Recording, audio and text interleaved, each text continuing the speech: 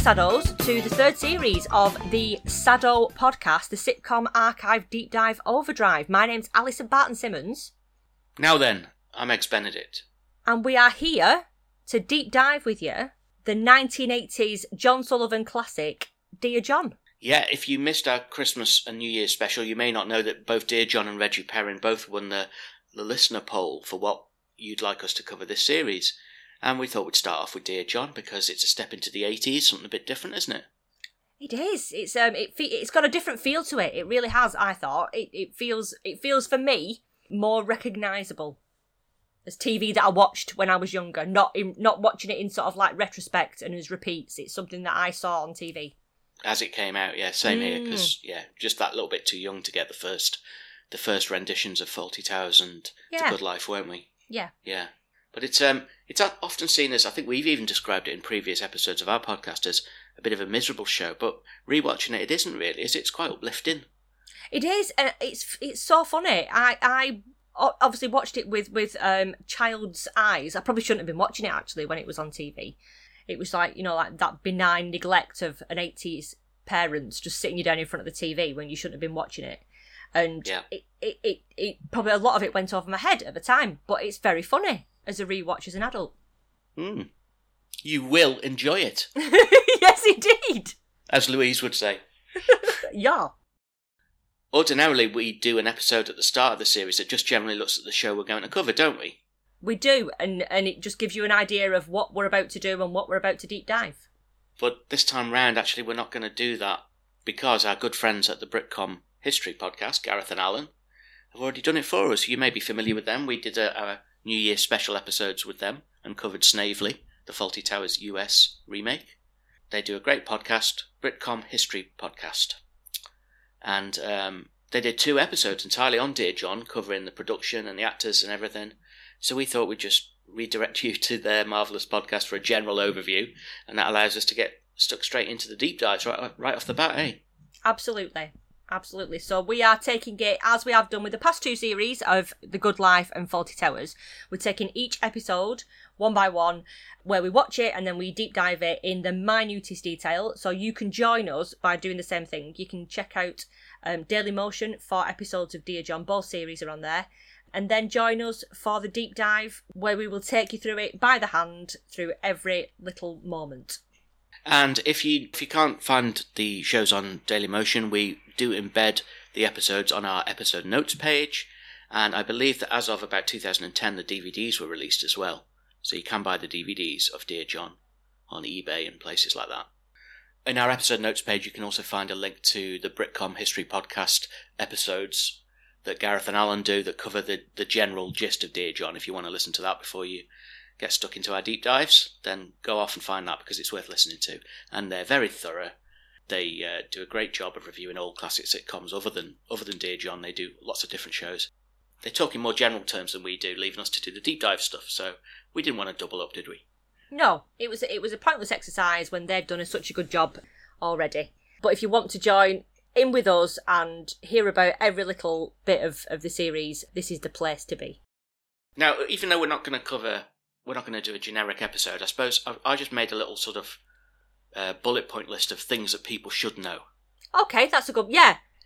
If they don't go and listen to Gareth and Alan, and they bloody should, but if they don't want to, then here's what you need to know, right? Dear John was written by John Sullivan, who is sort of the king of sitcom writing, up there with Esmond and Larby and people like that. He wrote Only Fools and Horses, famously, Citizen Smith, Just Good Friends. Although actually a lot of people genuinely see Dear John as his greatest work, and it's much underrated. Yeah. Yeah, it came in 64th in the Britain's Best Sitcom poll thing that happened about 10 years ago. Oh, okay. Which I thought was quite low. Like I say, it's never been repeated on the BBC.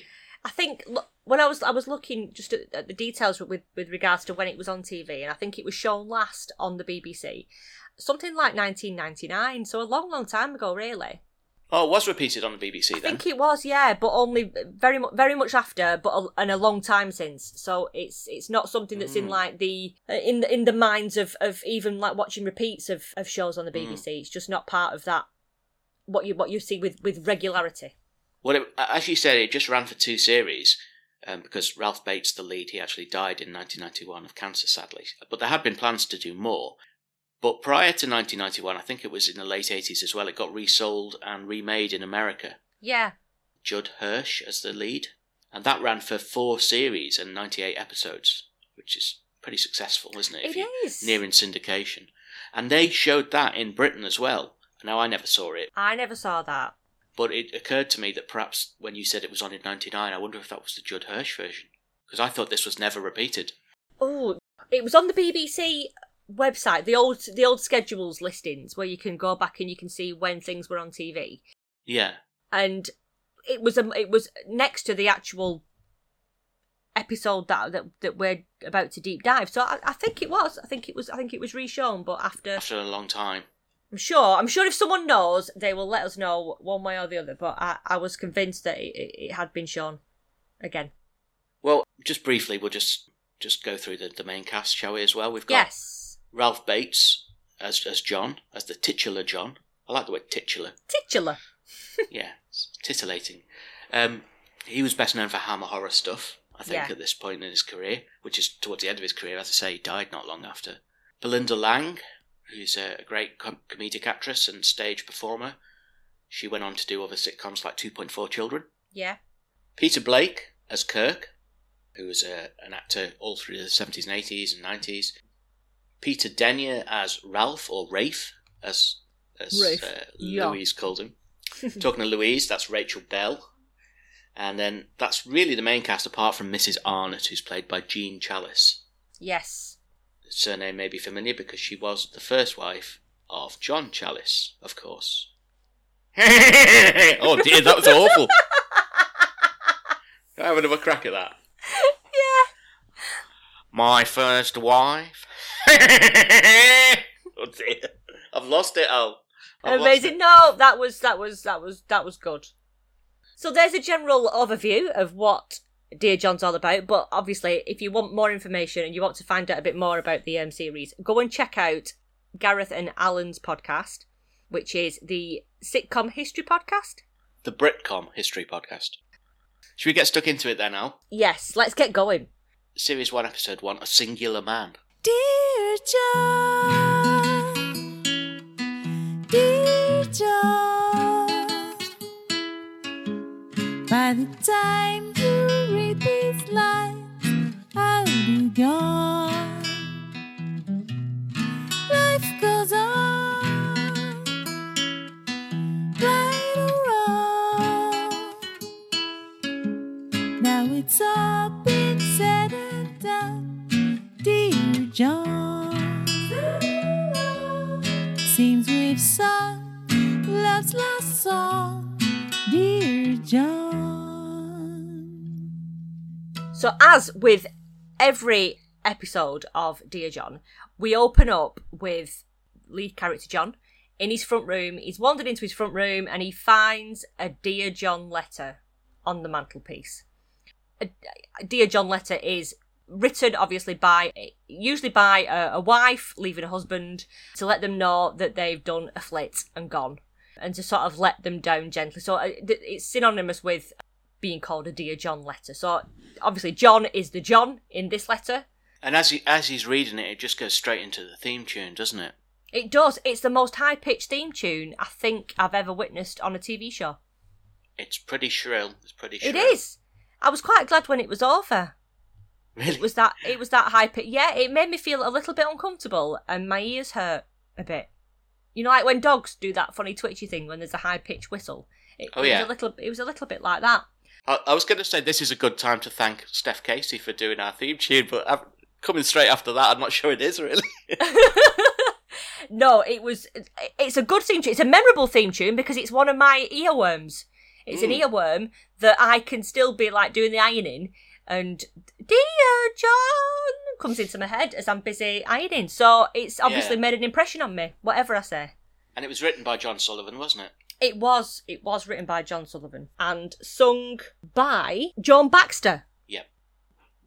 In the credits as well, we see John entering what we later find out to be the divorce courts with his solicitor, and leaving in the next shot looking decidedly bedraggled, and we later find out that he's been thrown out of his home whilst continuing to pay the mortgage, as his wife is now shacked up with John's ex-best friend Mike. And that is what leads us into the story of Dear John. We're given that right at the beginning. John's had to move into a bedsit and leave his wife behind in the house that he shared with her. Yeah, it's all there in the theme tune, isn't it? Each week, it is. It's like a load of exposition in the opening credits. You see him get the Dear John note, go into court looking chipper, come out of court looking absolutely devastated, packing his bags and then moving into a shithole. That's basically everything's there, isn't it? And then we're in. So we're into the first bit of the first episode now, and John's outside of a pub. He's having a pint outside, and he's met with who we find out to be a friend of his called Roger, who knows that John and his now ex-wife Wendy have split up and got divorced, and Roger, it's quite an uncomfortable conversation, isn't it? It makes you feel a bit awkward. Even from the first moment Roger comes out of the pub, he spots John and tries to swivel on his heel before John spots him. So it's really awkward. He doesn't want to get into conversation. He's obviously feeling sort of stuck in the middle between John and Wendy. Roger has these dinner parties, and he's not been inviting John along because it's couples only recently. And he's saying things like, "Oh, you're obviously out on a night on the town. You're off to a club. You've got all the chicks hanging off you." And I don't know whether that's something that he truly thinks, or whether he's sort of making excuses for not being in touch and being a bit of a rubbish friend. I think he's taking the piss, and it also gives him that opportunity to act like he's joking when John makes out that he wants to come and meet up with him and all the old friends. He's a bit of a prick, actually, this Roger guy, because he brings up the fact that his best friend was cheating on him. Yeah, it's really horrible how he does it, isn't it? He seems to just irritate John by pointing out that he's surprised that he didn't hit Mike when he found out. How you didn't hit him, I don't know. And John says, "Well, what good would that have done?" Which taking the high ground. Obviously, John's there's like the strength of character there straight away. Yeah. To which Roger replies, "Well, he is a 6'2" physical training instructor," and you just think, "Oh, what a knob!" Yeah. Like you don't who needs friends when you've who needs enemies when you've got friends like that? Yeah. Well, we get a sense of John's insecurities and proclivity to bullshit as well here, because to cover his embarrassment at his lot in life following the divorce, he sort of agrees with Roger's presuppositions that he's out and, with a different lady every night. He's just a bit embarrassed, isn't he? So he and we see this all the way through, actually. He does bullshit a little bit because he's just... I don't think he's an out-and-out liar, but he just sometimes just plays to the choir a little bit. Yeah, I think anything for a quiet life, sometimes he just goes along with what's being said. Yeah. So Roger disappears off, and Johnny's left with his pint, his dregs of his pint, and the newspaper. And he's in a monologue. And he's in a monologue, and he sees an advert in the newspaper that's laid out in front of him for the 1-to-1 Club, which is a club for divorced and separated people in the area who are due to meet that night. And he sort of looks at it with a bit of disdain, like, "Oh, gee, is this what it's come to? That I'm now gonna head off to a divorced people's club?" It was a lot more stigmatised, wasn't it? Yeah. He clearly thought it was really sad to go to a club of divorcees. Yeah. And in another John Sullivan episode where Trigger starts doing not internet dating, it was pre-internet. He starts doing like a dating agency thing in Fools and Horses. They're all taking the mickey out of him, so how sad it is. And then Del obviously does it and meets Raquel that way. Yeah. So I just think in the 80s, the idea of like putting yourself out there and saying like, "I'm actively looking for someone," is just sort of like not done. And it was almost like, "Oh, isn't that pathetic?" And it's not at all. No. But that's just the 80s for you, I guess. Of course it is. Oh God, different times, isn't it? Oh God, imagine what they think of like Match.com and Tinder swiping now. left and right. Yeah. So yeah, things have changed a great deal since. We should do that. We should have a Dear John version of Tinder. Create an app to go along with this. And just swiping right on Louise. And Kirk definitely a swipe right. Yes. So John does he sort of heads off to the one-to-one club, which is taking place at a community centre. And as he sort of enters, there's loud music playing and there's some people hanging about on the stairs. There's an interesting factoid about that scene. Originally, if on the original series that was shown on the BBC is longer than the edited version for the DVD and the VHS of Dear John, because they played music by the Beatles in the original episode that once it went out onto DVD had to be cut. So there was, at the start of that scene and at the end of that scene, there was music playing, and if the subtitles still show that Day Tripper is playing. Oh yeah. But it wasn't actually, you're not able to hear it on the VHS and DVD versions of it because it had to be cut because the Beatles were just nightmares like that. Paul McCartney got litigious, the fucking jumped up prick, did he? Yeah, absolutely. Yeah, I mean, it's hardly representative of the music of the time anyway, was it? I know, it's quite an odd choice, that, I think, really. Yeah. But the music that was replaced, it's just kind of like generic rock music that you hear as he walks in and this gang are on the stairs. And then he goes up the corridor to try and find where this one-to-one meeting is. And he peers through a window and goes into what he thinks is the one-to-one club. There's a group of people sat around. There's somebody that looks like they're in charge. And he goes in and he takes a seat, along with another new member to this club called Clive. And it's obvious very soon that John's not got into the one-to-one club meeting. He's wandered into an AA meeting and he's sat amongst a lot of alcoholics. If you'd like to introduce yourselves. I've already spoken with Clive about this, so I think it's better if he goes first. Fine. Oh. Good evening. My name's Clive and I'm a alcoholic. It's brilliant how this plays out. Clive, he stands up and he says the classic AA line, but he says it. Yeah. I don't know, that West Indian sort of thing where he says, "I'm a alcoholic." Yeah. John's face is like, oh my God, what have I done? So when he stands up, he's encouraged to sort of do the same, and he stands up and he says, "My name's John, and I'm in the wrong room," which really made me laugh. I thought it was really, really well delivered. But then the misunderstanding farce continues, doesn't it? With the group leader thinking he's just reticent to talk about his alcoholism. Yeah, that he's just embarrassed, and she won't let him leave until he explains. But she says his breath gives him away as an alcoholic. That's a kick in the balls, isn't it? It is, isn't it?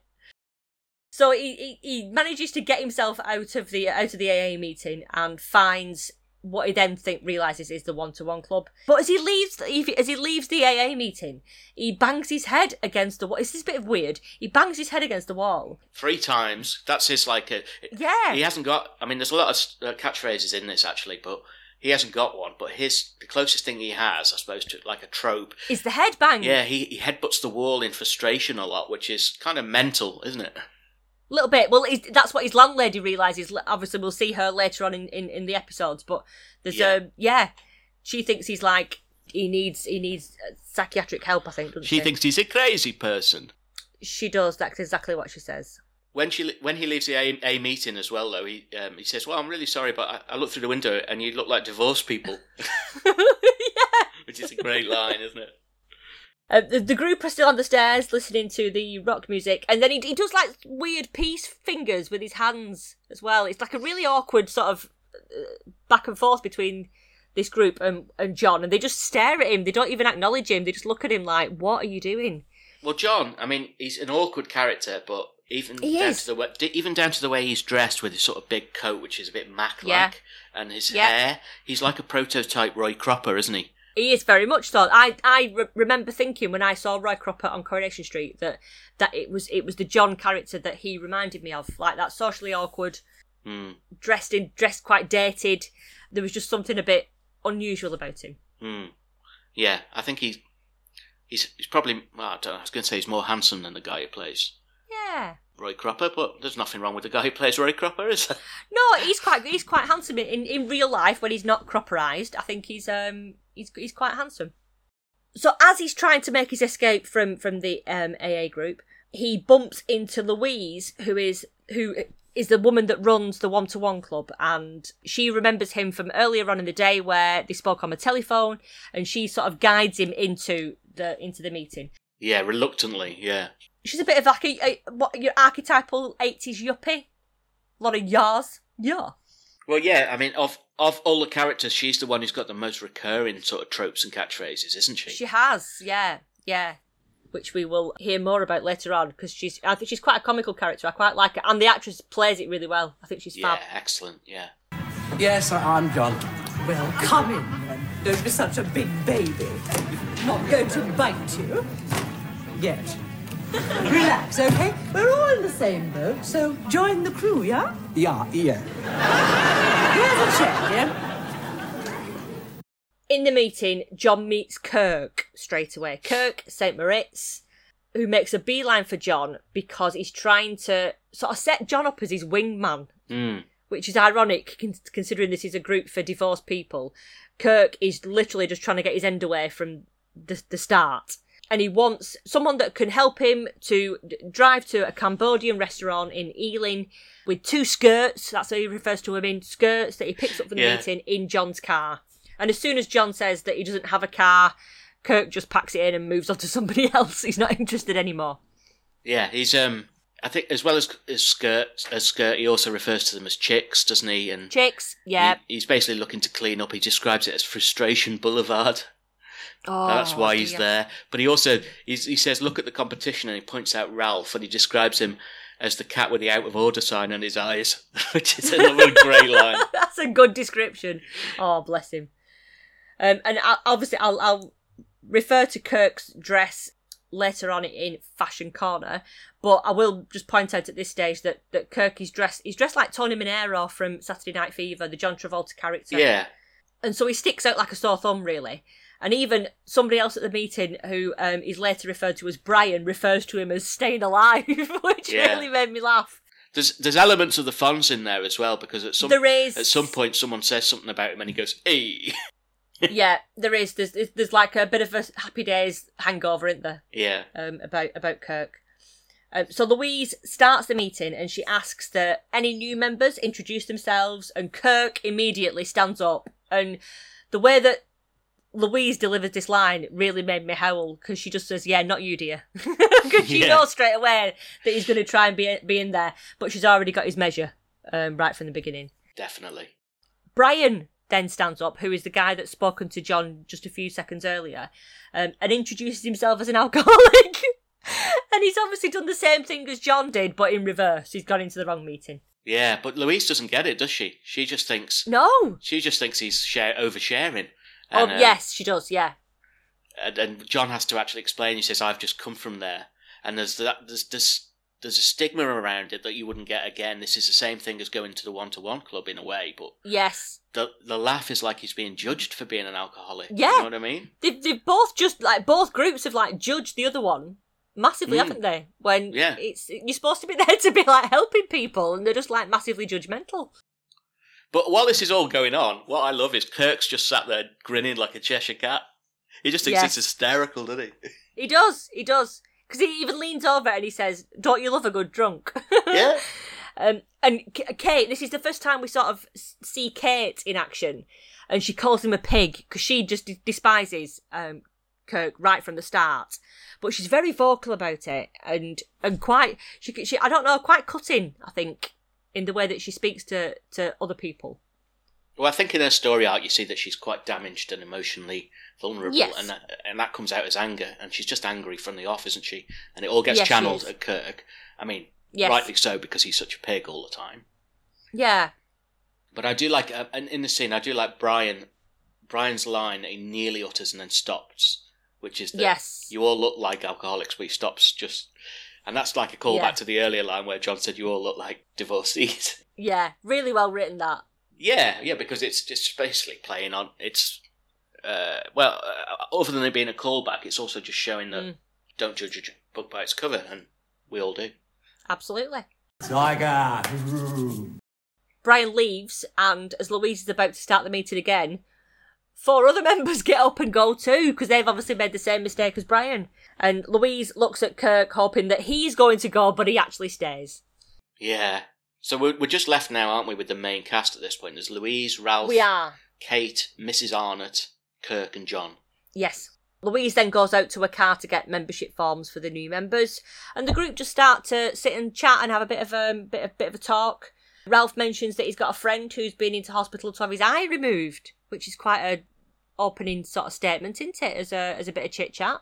Yeah, I think it's a great opening line from Ralph, because he's, again, he's another socially awkward character. A real sad sack, boring kind of character. In fact, he's more Roy Cropper than John, really. Yeah, he is. Yeah. Personality-wise. And, yeah. Well, might be. I mean, the thing is, let's talk a little bit about Ralph. He's one of my favourite characters because his delivery is excellent in all of his lines, and he, I don't know, the tape on his glasses adds to it, the sort of Jack Duckworth vibe about him and everything, doesn't it? And, there's pens poking out of his pocket. Did you see them? Yes, there's a sweetness about him, though, isn't there?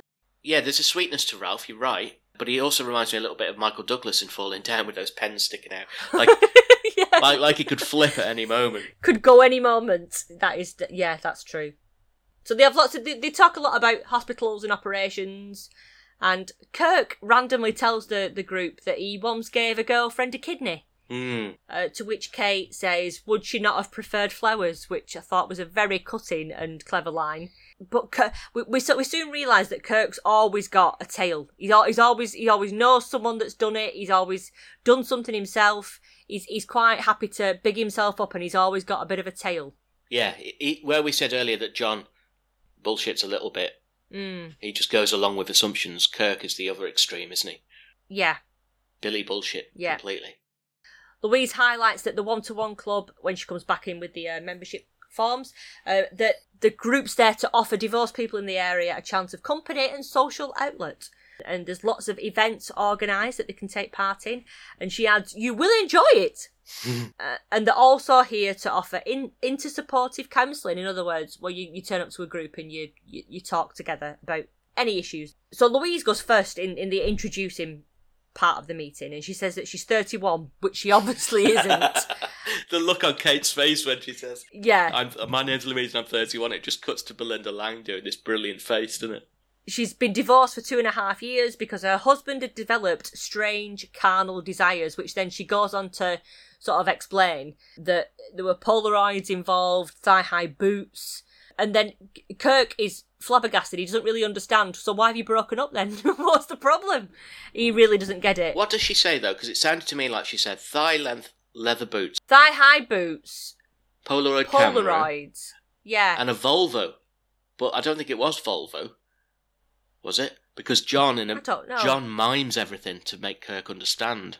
He does like a little camera mime, and he does the thigh-length boots, but he doesn't mime a Volvo. So it must have been something else. She asks John then to introduce himself and ask questions about how the divorce had affected his son, which is the first mention that we've had really of his son, Toby. And Toby, just as an aside, is played by William Bates, who is Ralph Bates' real-life son. I assume that, but I mean, I couldn't get any confirmation anywhere. Did you find something that confirmed that was the case, did you? I did, yeah. So it's his real-life son. He'd been married for 10 years and he's been divorced for 6 months. So we've got a bit more of a rounded background there to John, in just those few short lines. He does say that he's quite worried about his son becoming psychotic because he pulls the legs off spiders, which Louise says, well, young boys do things like that. And then John confirms that it's actually with his teeth that he's doing this. So he's a bit concerned that his son's losing the plot a little bit. Yeah. But this exposition, though, of how John was the last to know, and all his friends sniggering behind his back. He spent half his life feels so sad. Checking his flies because people were laughing. I just thought, oh, this is tragic, isn't it? Isn't it? It really is. Yeah. Kurt asks why he left her, and then John tells a story about how his wife's actually left him for his best friend Mike. He'd taken pity on him. He'd just moved to the area, and John had invited Mike over for tea. Mike's literally got his feet under the table a bit too much. Everyone else knew, and John didn't. And he thought they were happy. He thought they were happily married, which is it just sounds really sad and a shame. There's a really great line there in amidst that story where John says, she left me for a man I considered to be my best friend. And Kate says, why? He said, oh, we used to hang out together and go to the pub. Oh, sorry. You mean why did she leave me? I thought that was brilliant. His delivery of really subtle lines is superb. Yeah. And there's another one just coming up, isn't there, where Kirk says, "Are you still in touch with your wife?" And he says, "Only by check." Yeah. Perfect. Louise asks, this is one of the first time that she asks it, Any sexual problems? this line crops up throughout the series. She's very interested. She's very, very interested in sexual problems, which John brushes off. But then he shows that he's really upset about it because you can see him getting quite angry about it when he's talking. Ralph has a fact about certain tribes letting the dinner guests sleep with their wives, as if that makes it all right. Certain tribes on the island of Sarawak think it polite to allow their dinner guests to sleep with their wives. Well, they must be bloody stupid then. Anyway, I lived in Isleworth, Ralph. I'm just saying, that's all. Are you still in touch with your wife? Only by check. Louise then moves on to Kate and gets Kate to introduce herself, but she doesn't really want to. Louise asks if there were any sexual problems. Yeah, again. straight off She's the bat. desperate for someone. Please, someone have sexual problems. You can see that frisson run through her, like she's really excited to hear about sexual Absolutely. problems. Dirty cow. So she quickly moves on to Ralph, or Rafe, as she likes to call him, who was married for 5 hours and was left by his wife during the wedding reception. She was a Polish lady, and Kirk says that he thinks that she might have only married Ralph to stay in the country, but Ralph doesn't agree with that. He's very hurt by it, isn't he? Because He is, the thought of that. the Home Office wanted to deport her, Yeah. and everyone else is reading the situation, but Kirk's got no tact whatsoever, so he just comes out and says it. Yeah. Just makes it very clear by saying, well, you shouldn't be upset over an ugly commie chick. Yeah. Yikes. Hey, here though, Ralph says the marriage wasn't consummated, and I know I'm nitpicking, but won't that annul the marriage? It should do, shouldn't it? I thought that was a deal breaker. But don't you think that's a really archaic rule? I think it might even still be the case. That you've got to have sex in order to still be married. Yeah, that's mad, isn't it? Mm. That's just something I think's a little bit prehistoric, really, as a rule. What if you're an asexual married couple? Yeah, there's plenty of them. What do you do then? Yeah.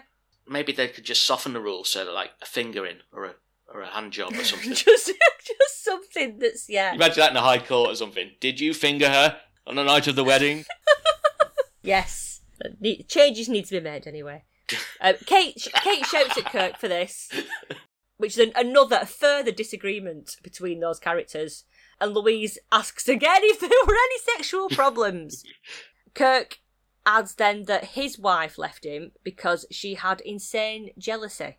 And Louise goes on to ask if there were sexual problems again, but she stops herself before she gets into it, because I think she's thinking, oh my God, like if I... Don't want to know, yeah. Not with this guy. But Kirk That's says... a can of worms. Kirk says, this chick's known more dirt than Linda Lovelace. Oh dear. John asks Ralph if he and his wife had sex before the marriage, and he checks with Louise that it's all right to ask these questions, and Louise openly invites it quite happily. Any addition to the conversation about sex, and she's well into that. The group's then, it's been wound up.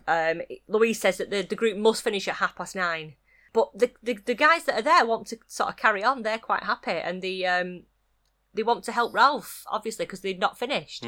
Mrs. Arnott, who has been quiet throughout the meeting, then stands up and says out of the blue that her husband used to dress up as a gladiator and make her play hoopla with ring donuts. And the group just look absolutely aghast. But Louise suggests then that they can carry on for 5 minutes, because obviously she can ask the question, were there any sexual problems? Yeah. And perhaps get an answer from that. Poor Mrs. Arnott. And then the episode 1 then comes to an end. Seems we've sung love's last song, dear John. I think this episode sets the scene so nicely.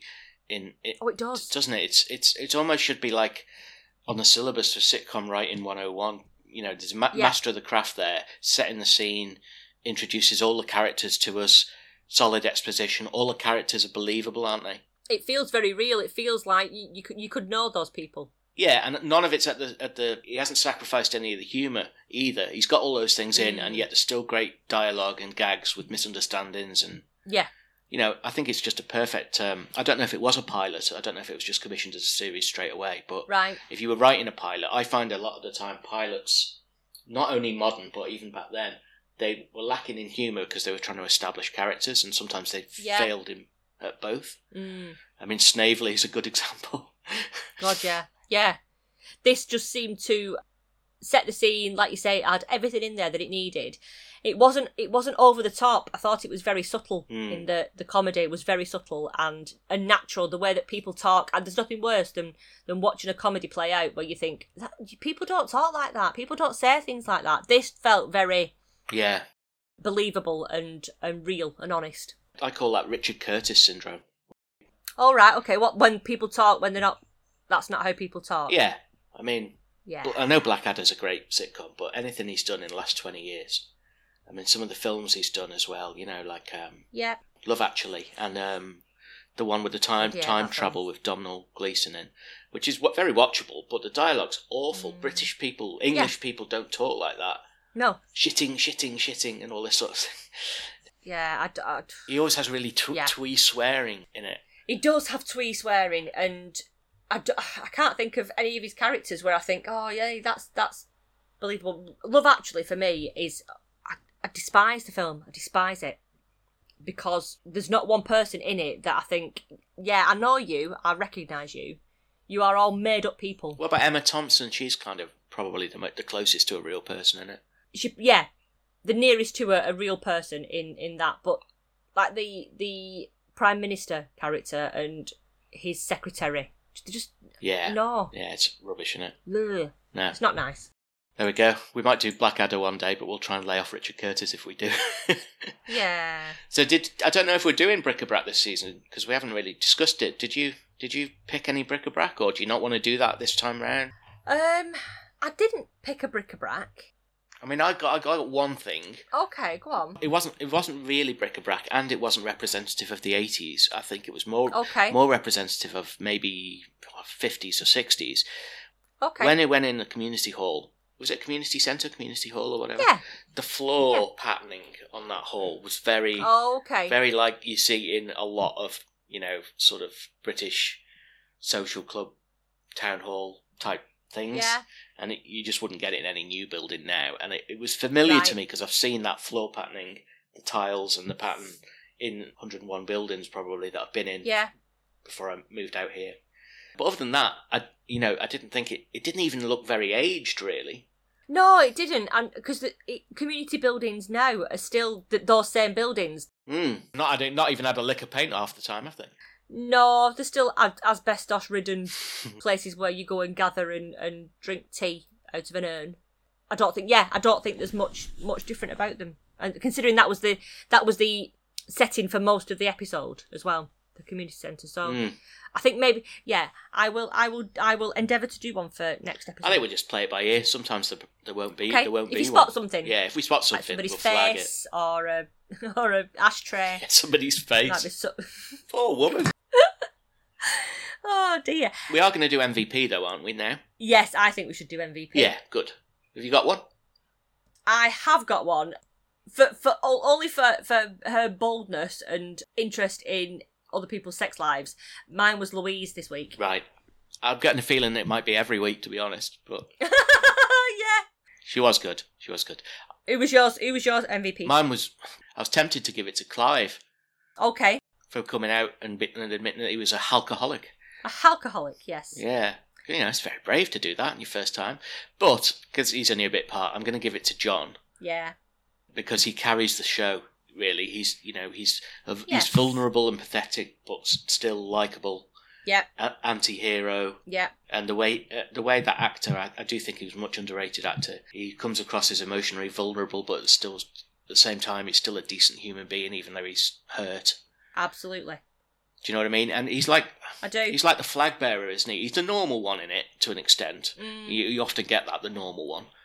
I mean, it's certainly not Ralph or Kirk, is it? Arguably Kate is also normal, but he's like the flag bearer for the show's juxtaposition between comedy and tragedy, isn't he? You know what I mean? Yes, he is. And I think that whole tragic comedy genre. It's now a subgenre of sitcoms, tragic comedy, and it probably wasn't then. This is probably quite seminal in a way.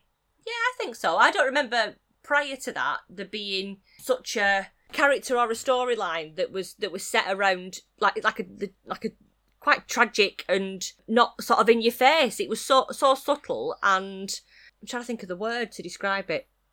It wasn't like the in your face, you laugh at this bit, everyone. There was no sort of like arrows pointing to the bits you were supposed to find humorous. It just felt like the episode was so well written that it was just entertaining in a very subtle kind of way, and John was the centre of that. Yeah, well, I mean, as a writer, John Sullivan did excel at that intertwining drama and comedy, didn't he? Which, again, wasn't really the done thing. I mean, it is nowadays. I mean, I'd be interested to know, like, I think of Afterlife we mentioned Ricky Gervais a lot. I was thinking Afterlife, actually, yeah. I mean, whether at all he was inspired by that sort of tragic comedy thing that John Sullivan did well. I mean, he did it later in Fools and Horses as well. You know, Cassandra had a miscarriage, and there was some very poignant scenes. But yeah, I think it's not at the expense of it being a funny show, and that's probably quite different in amongst the Croft and Perry type shows and the Roy Clark shows, you know. Absolutely. Let's have a trip over then, shall we, to Fashion Corner, which you must be excited to do this week because you're now into the 80s. Fashion Corner, Fashion Corner. Fashion Corner, Fashion Corner. So yeah, it does feel very different. I'm moving on from like the mid-70s of The Good Life into the late 70s of Fawlty Towers into the mid-80s now. And this is, for me, this is like, I remember the fashion in the mid-80s because I can think about what my mum wore and how she looked in the 80s. So this was quite familiar, seeing these people. I know these people, I recognise these people. I'm going to start with John, first of all, who was dressed in like a Macintosh throughout most of the episode. It looked a bit on the grubby side, and I don't know, Macs have a bit of a connotation of like flashers, don't they? Flashing, yeah. You just sort of think Mac and you think flasher. Underneath that though, with his sort of his wear. Underneath that. Underneath his Mac. Underneath, where he opens it up and flashes to us. Oh no, he's got clothes on, but he's got what I don't know. If I said geography teacher, no disrespect to any geography teacher that's listening, but an archetypal geography teacher in the 80s would have had on what John was wearing, which was a corduroy jacket. I don't know if it had patches, I'm guessing it had patches.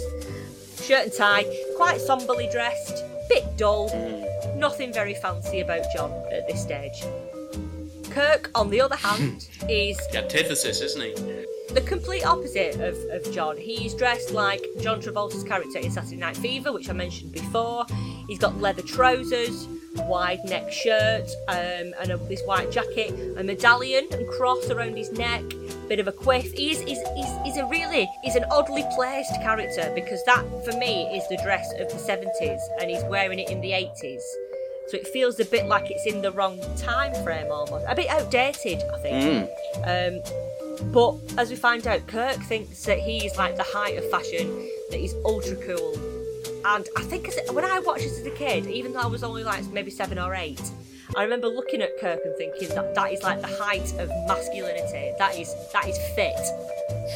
Kirk is in my head, he was quite fit. And watching it now, it just absolutely repels me. Poor Kirk. He's not far removed from Mr. Johnson in that episode of Fawlty Towers, is he? Exactly. Very, very similar. Yeah. And it even looks quite similar as well. I find it a bit creepy now looking back and thinking that I was looking at that and going, wow, he's a really good looking man. Do you think Johnny will listen to this and then come home in some cosplay tomorrow? Get him a medallion. Medallion, oh dear me, no. I think I'd be really upset, I think, if he did. Louise is wearing the 80s mum blazer. That's what I'm going to call that. Okay. It was a mum blazer with the turned up cuffs, shoulder pads, recognisable multicoloured migraine-inducing print of the era. She'd paired it with like chunky gold earrings and a necklace. I recognise this outfit. I recognise my mum dropping me off at school in this outfit, I'm sure. It was, very recognisable. But those jackets have made a big comeback. Oh, have they? In recent times, yeah. You just chuck one of them on with a pair of jeans now, going to the pub. when you can go to a pub. Ralph, fabulous checked jacket that he had on, which was kind of cool. He's kind of like a cross between Mr. Todd from Wind in the Willows and Penfold from Danger Mouse, I think, in what he looks like and how he dresses. Or Crumbs. He's got, yes, indeed, or Crumbs. He's got the glasses, like you said before, with the tape around the edges, and he's got the jumper, the shirt and tie combo. Even going out to a meeting like that, and I think he is of that generation, perhaps, where they did do that. We've talked about this generation in the past, where you wear the shirt, tie, and the jacket, regardless of what you're doing. You can be doing your garden, and you're dressed up to the nines. But he's a little bit dressed like the generation before him, almost, isn't he? Yes, he's very old-fashioned, I think, isn't he? But he's kind of cute. I do like his check jacket, though. I thought it was fab. Kate is dressed in a double denim combo of elasticated waist, denim slacks and jacket with a white t-shirt, and she takes the jacket off and she's got the white t-shirt and just these like denim trousers on, so she's quite cool. I suppose it's a bit of an 80s look, but I think that's something that you could put into any sort of like recent time frame and it wouldn't look out of place. Mrs. Arnott is in this floral pink tent dress and a matching pink hat. Do you know where I could see Mrs. Arnott sitting? Do you know where I could vision her? Oh, would it be the Royal Command performance of The Good Life by any chance? She could fit into the audience of the great command performance of The Good Life. Yes, with Liz and Phil. Definitely. That's how I saw her straight away. She got the face for it. She got the outfit for it. She's always got a hat on, hasn't she? She never takes a hat off throughout the entire series. Yeah, she's very neat and tidy, isn't she? And again, she's dressing like that older generation. Like she's probably only about 40, but she's that generation that just ended up looking like old people because of the way that they dressed. Yeah. And looked. So that's the fashion for the main characters that we've met in this first episode. Boogaloo. Talking of geography teachers and their fashion, my geography teacher at school didn't really wear those clothes that you were attributing to typical geography teachers. He always had a Christmas jumper on, like every day of the year. He walked around. What, in like June? Yeah, he always had a Christmas jumper on. He was a really idiosyncratic character, and he'd walk around the school always like really busy and flustered. And you'd be walking past him as a kid, and he'd go, "Oh, I'm busy, I can't stop." And you're like, "I didn't even want to talk to you, mate." No. His name was Mr. Cope, which was ironic because he just basically couldn't cope. Because he couldn't. he was really, he was always flustered and always a bit like stressed. Oh. And you know the way in like the 80s, I went to secondary school, starting in 87. So you'd have been 88, would you? I started secondary school in 1990. Did you? I did. Bloody hell. Did you get put back? Were you not so bright? I'm actually 50. No, that was when I was supposed to start. Yeah, all right. I think I believe you. But in that era, they used to occasionally bring in, like, wheel in a telly on a trolley. Oh God, yeah. And the kids would love it because it means, oh fucking hell, we can just DOS lesson. basically doze off. Yeah. So he'd get occasionally he was a geography teacher, so he'd bring in something on a VHS. He'd stick the trolley at the front, he'd put it on.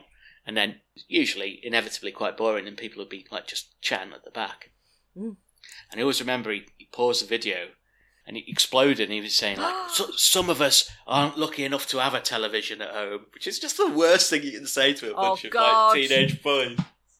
Some of us are really looking forward to watching this video, and we don't get to watch television at home. We don't have televisions at home. This is a real treat for us, so perhaps we should all enjoy it.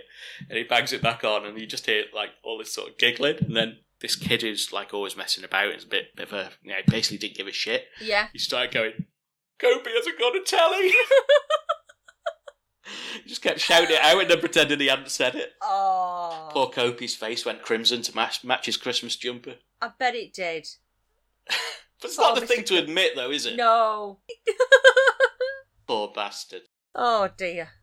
So did you enjoy that first episode? I loved it. I thought it was brilliant. Yeah, I did. Yeah, I'm really looking forward to doing the rest of them and just learning a bit more about them. And I think there is some character arcs to Kate and Kirk. Weirdly, less so John, and we'll discover as we go along. But he's just the anchor to me. He is. He's very steady. But yeah, hopefully you'll stick with us, even if Dear John isn't one of your favourites. It's worth revisiting or visiting for the first time if you've never seen it before. You can follow us at Sado Podcast on Twitter and Instagram, where we post out rare photos and videos on Dear John, Fawlty Towers, The Good Life and more. We have a Facebook page you can find by searching Sado Podcast, and we also have a growing Facebook group which you can join and contribute to with discussion or memes, rarities, or anything that you might find yourself. Subscribe to our newsletter by visiting our website sado.club, where you can also get more information about us, read our blog post, and listen to episodes if you don't do podcast apps. You can also watch the original episodes that we discuss on our episode notes pages, or take our super tricky Good Life and Fawlty Towers quizzes. Get in touch and email us at sadopodcast@gmail.com, and subscribe and leave us a review on iTunes or wherever you get your podcasts from. Yep, and with that, I think we'll leave it there. We'll see you next week. Yeah. I'll see thee. Dear John, by the time you read these lines, I'll be gone. Life goes on, right or wrong. Now it's all been said and done, dear John. Seems we've sung love's last song, dear John.